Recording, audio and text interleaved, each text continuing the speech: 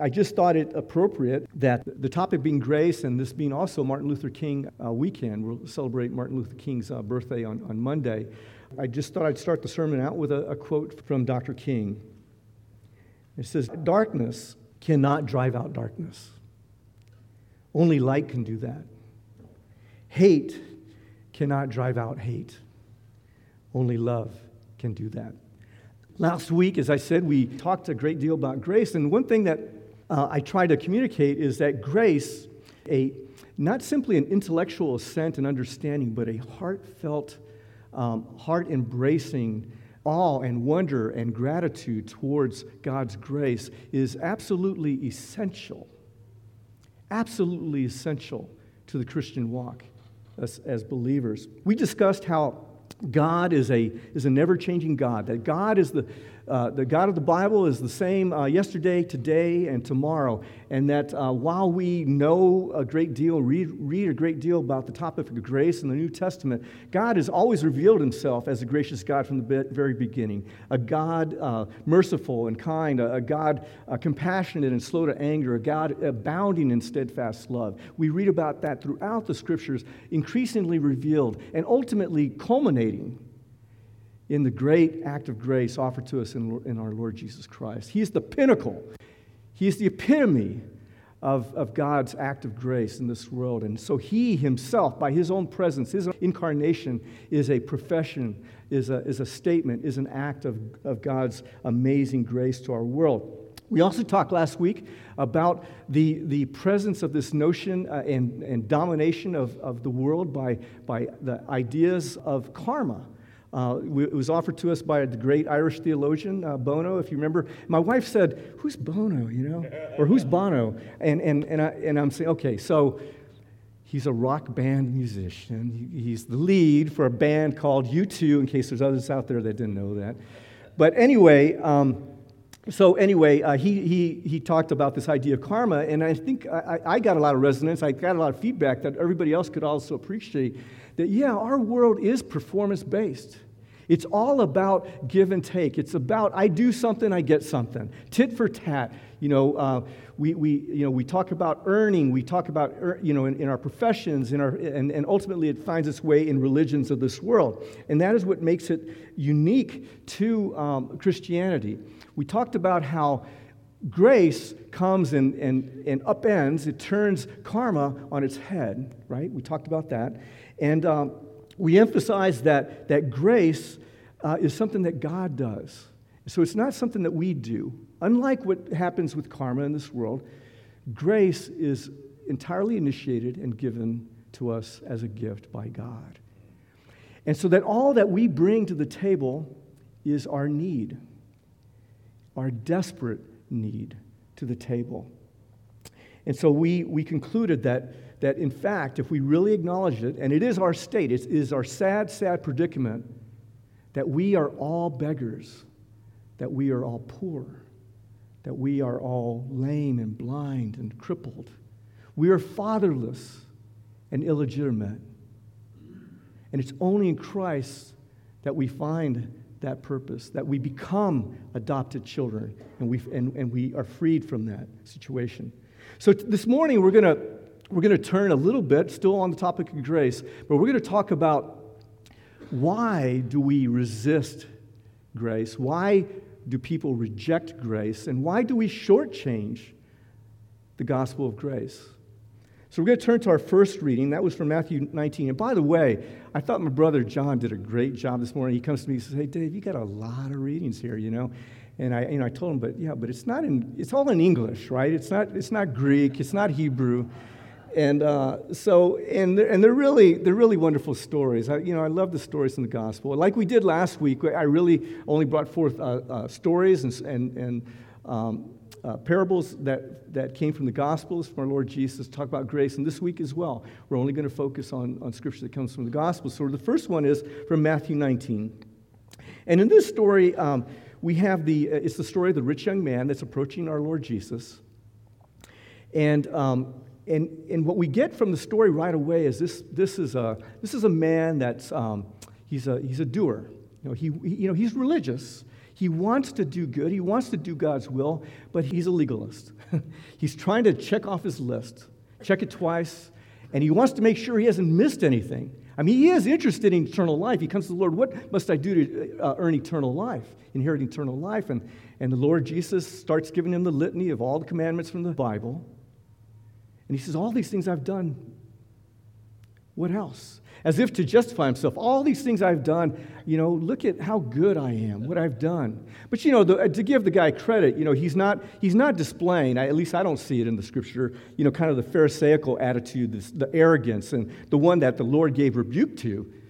In fact, the Lord was, he says, well, okay, you've done those things, but one more thing you must do. Sell everything and come and follow me. So he actually invited him. Come follow me. Come follow me. A lot of times this Scripture, the way it's preached is, and rightly so, because the Scripture that follows this talks about, the difficulty of a rich man going, getting into the kingdom. It's like a camel through the eye of a needle. So a lot of times the focus and emphasis is on riches, on money, and how that can be a great impediment. But the thing is, I would submit to you that sometimes a lot of our sins that are manifest in a certain way really are just symptomatic of something more deep, a deeper sin. So I believe that his occupation with wanting to have his riches was actually symptomatic of something greater. You see, I think that he realized that following Jesus and selling all this would cost him. It would cost him, not only in his money, but it would cost him in his self-determination, in his self-sufficiency, in his independence. He would have to submit to somebody. He would have to give up all his life in order to receive this great gift. And he didn't want to. It was too great a price for him. Too great a price for him. Grace, it's interesting if you think about this. Grace is always given from one in a stronger or superior position to someone in a weaker, inferior position. Grace is always given from someone in a stronger, superior position to someone who is weaker or an inferior position. Think about it. Think about that. When you receive something from somebody, it's a need, or somebody might have something that you don't have. Well, this becomes a problem. It became a problem for the rich young ruler. It becomes a problem with people in our world. It becomes a problem sometimes with us. The problem is that we can sometimes find it repulsive. I mean, we may not use that term, but really we don't like it because now I owe somebody something. I have to acknowledge my need. I have to humble myself. I have to declare that maybe I'm somewhat dependent on somebody and I need help. I actually found a scripture that I thought was really interesting, or really touched upon this point. It says we don't want to depend on anyone and submit to anybody, as I said. In Romans 10, the Apostle Paul says, "For being ignorant of the righteousness of God and seeking to establish their own, they did not submit to God's righteousness." See, they didn't want to come under his authority. They didn't want to give up their life. They didn't want to declare that I'm dependent. I have nothing. I'm desperately in need. And I need your help and your mercy. They did not want to declare that. Recently I went to back home, and this really came to the fore when I went back home to try and help my father, who was undergoing chemotherapy. And his wife suffers from advanced MS, so they're advanced in age, and they needed help. They really needed help. My dad tended to take care of his wife for the most part. It's really hard for her to get around. She does use a walker, but it's tremendously laborious. And so I go home, and the thing about my dad and his wife is they're strong-willed people, independent people. They've earned a lot in their lives based on their hard work and efforts. And And I get home and I'm trying to help them. You know, my dad can't do anything. I mean, he has no energy. He can't get off the recliner. He can't help his wife, and yet he's trying. And I struggle with him for like the first 2 days, trying to bring them water and trying to bring them food and make them dinners and help them to their beds and their bath, whatever. And they wrestled with me. Finally, they gave in because I think they finally realized we are desperate. We do need your help. And this is human nature. We don't want to. How many times have people offered you help and you struggle with that? Anybody? Anybody? I know I have. You know, somebody say, hey, can I help you with that? Oh, no. I'm good. I got it. In our second reading, we get another example of rejecting grace. And this one is the parable of the great banquet. And in this parable, the master of ceremonies says, I'm going to go invite all my friends to this fantastic banquet. I mean, it's an amazing banquet. Invite all my friends. Send out the invitations. Call them in. And one by one, they all start making excuses and saying, you know, I'm just too busy. I got other priorities in my life. Other priorities. So the master gets really upset, it says he got angry, and he says, okay, if these people don't recognize how generous and how gracious and how great their need is, you know, for something wonderful like that, then I'm going to give it to somebody who will recognize it. And I'm going to go invite those that have nothing and who are desperate and who can come with humility before me, who are hungry and crippled and lame and blind. Those people will certainly say yes, and they do. And so what we see here is that this manifestation in rejecting grace is that sometimes we will find people that are too busy, too preoccupied with all these priorities, and there is something also more deeply seated here going on. And that is they don't recognize their need. What we will encounter is that many people in this world will consider themselves pretty decent human beings. Pretty good. I'm a pretty moral person. I'm a secular humanist that's a very moral person, and I don't need anything. I do really good things. I go and contribute at various charities. I go work at the soup kitchen. I do all kinds of things. I'm a good person. I have no need for a Savior. And so we turn to the last scripture.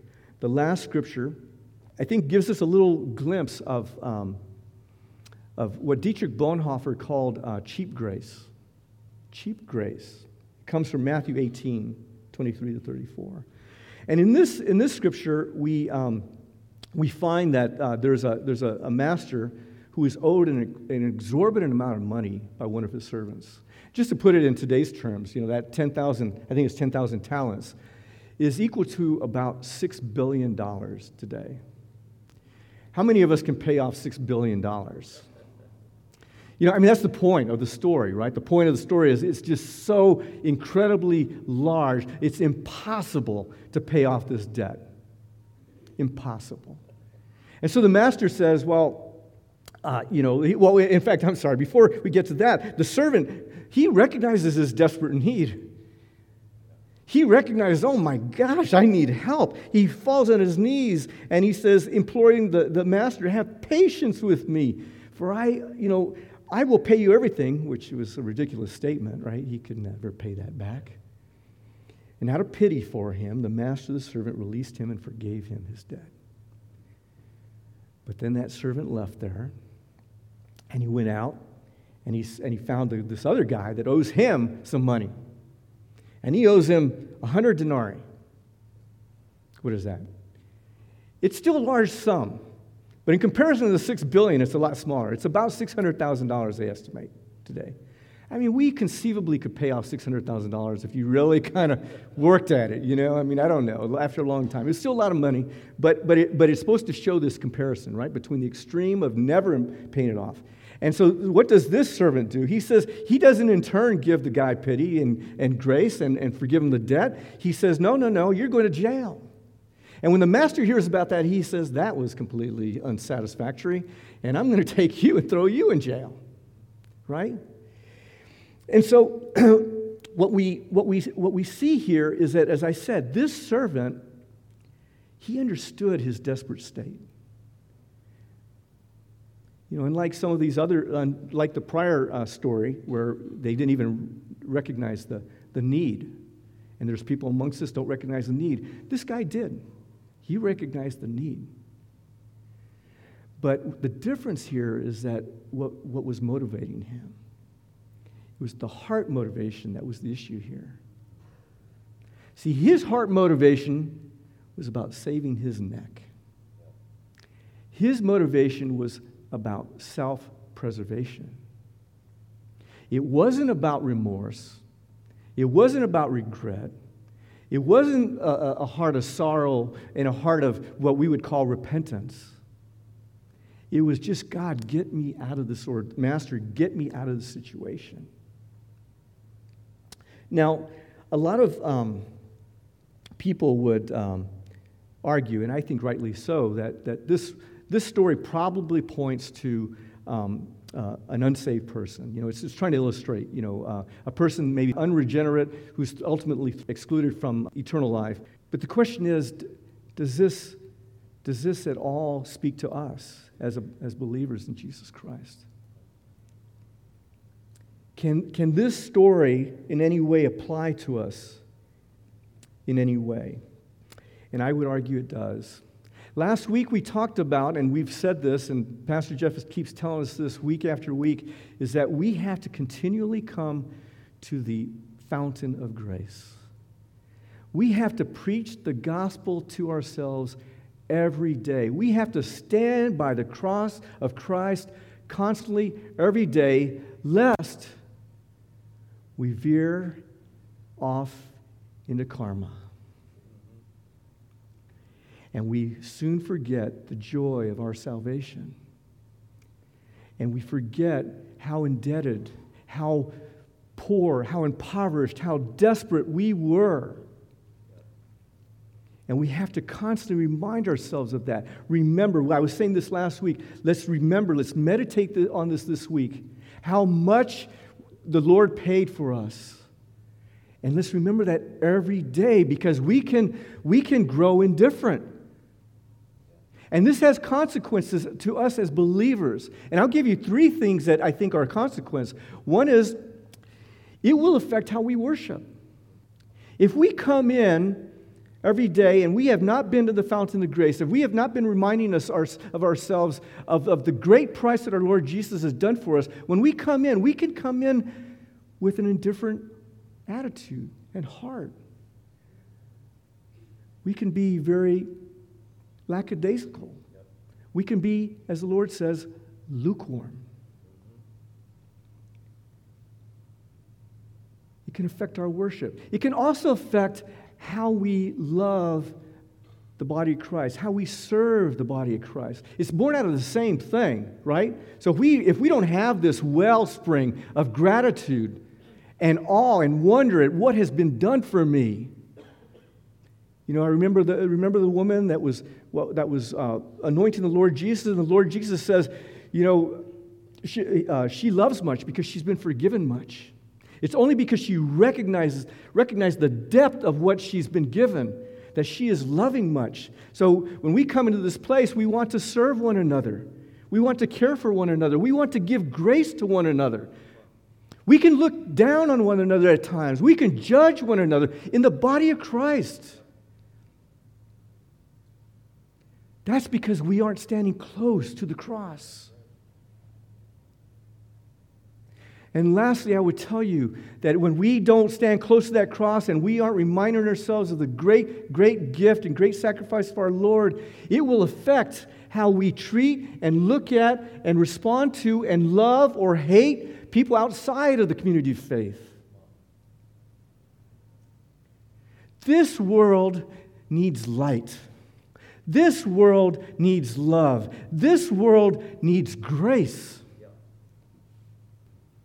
When Billy Graham was visiting the former Soviet Union during the height of the Cold War, this was during the time that Brezhnev was the premier.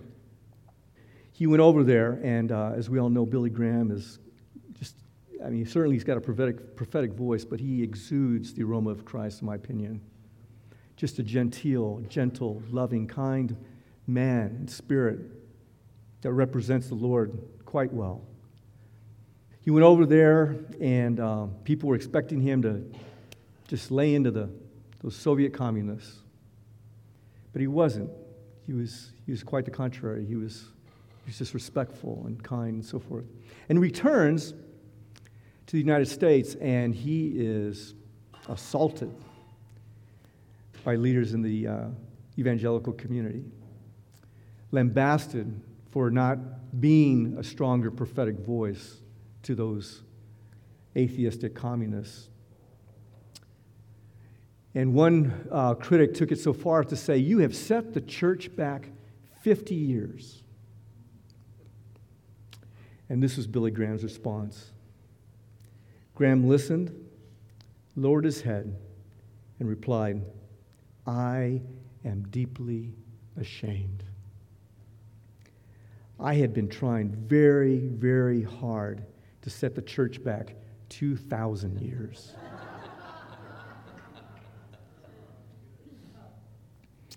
We love Billy Graham. I love Billy Graham. As we mentioned earlier, we are in the midst of our Who's Your One prayer initiative. And so we are approaching the throne of grace and calling upon our Lord to intercede, to touch hearts of those that are around us, those that we love, those that are in our workplace. We've been calling upon our Lord as we go out on the Pray and Go initiative, as we go into our communities. We're asking our Lord to retake these communities for His kingdom's sake. We're saying, you are the heir of all things, Lord Jesus. We are your co-heirs, Lord God. We are asking you to change the atmosphere. Change the atmosphere. The atmosphere in this country, as you can all attest to, is poisoned. It needs changing. It needs the aroma of grace to permeate all places in our communities and our society. But as we pray, brothers and sisters, we pray for the other ones, we pray for our communities. I encourage you also, with me, to pray for ourselves. To pray for the Lord's protection over our hearts and our minds, that we once again won't be attracted to that insidious, creeping tendency to go back to karma will not happen. That we will be ministers of reconciliation, that we will be ambassadors of grace in our communities. As Martin Luther King said, the world does not need more darkness, it needs light. The world does not need more hate, it needs love. We are distinctive because we are people of grace. Christianity is distinctive because we serve a God of grace.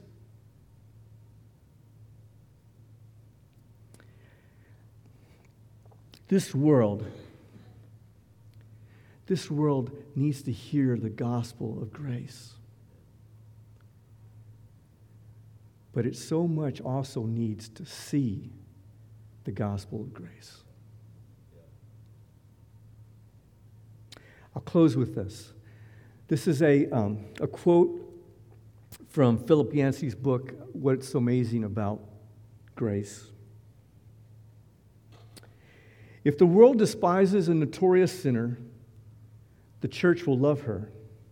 If the world cuts off aid to the poor and the suffering, the church will offer food and healing.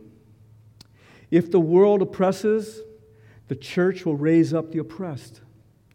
If the world shames a social outcast, the church will proclaim God's reconciling love. If the world seeks profit and self-fulfillment, the church seeks sacrifice and service. If the world demands retribution, the church dispenses grace. If the world splinters into factions, the church joins together in unity. If the world destroys its enemies, the church loves them. Do you want to be part of this church? I know I do. I know I do, and I know this world desperately needs it.